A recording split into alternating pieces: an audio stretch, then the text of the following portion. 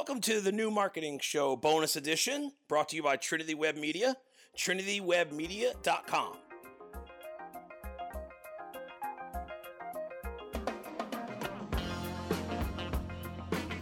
Hey everyone, thanks for watching another bonus episode of the New Marketing Show.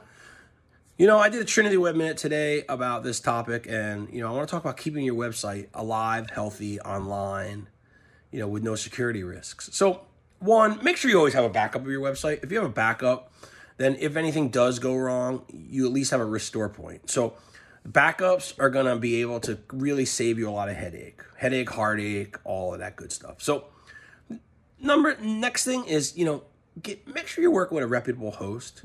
You get what you pay for when it comes to hosting. Our host that we use is Liquid Web. We like Liquid Web. We like Pagely. We like WP Engine.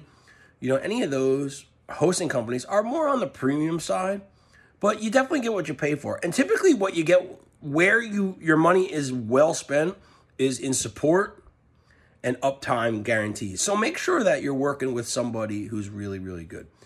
Third thing, as a WordPress user, right? Not a developer, as a user, someone who owns a WordPress site and maybe has admin access, but not familiar with code, not familiar with how things work within the WordPress ethos. I think that a big key thing is don't touch things that you don't understand. Don't go into the back end, into the PHP files, because you really don't know. One keystroke will take the whole site down, without a doubt.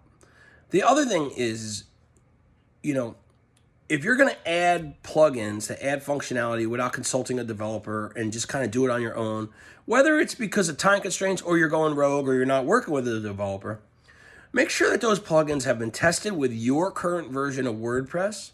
Make sure that they have been updated recently. You can also you can see how many downloads they have. That'll say the popularity.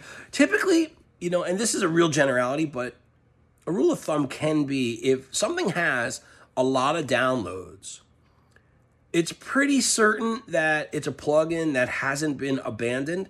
So it's a plugin where, there's going to be support. It's a plugin where there's going to be updates frequently. So stick with those. Sometimes, if you upload a plugin and you deploy it onto the site, you don't know what you're doing, what you're introducing to the rest of your ecosystem. So bad things can happen. So just go ahead and it's better to be safe. It's better to be safe than sorry. Last thing is, you may want to use some sort of malware detector security type system. We like Sucuri. They've never done wrong by. Sucuri is the gold standard when it comes to web security.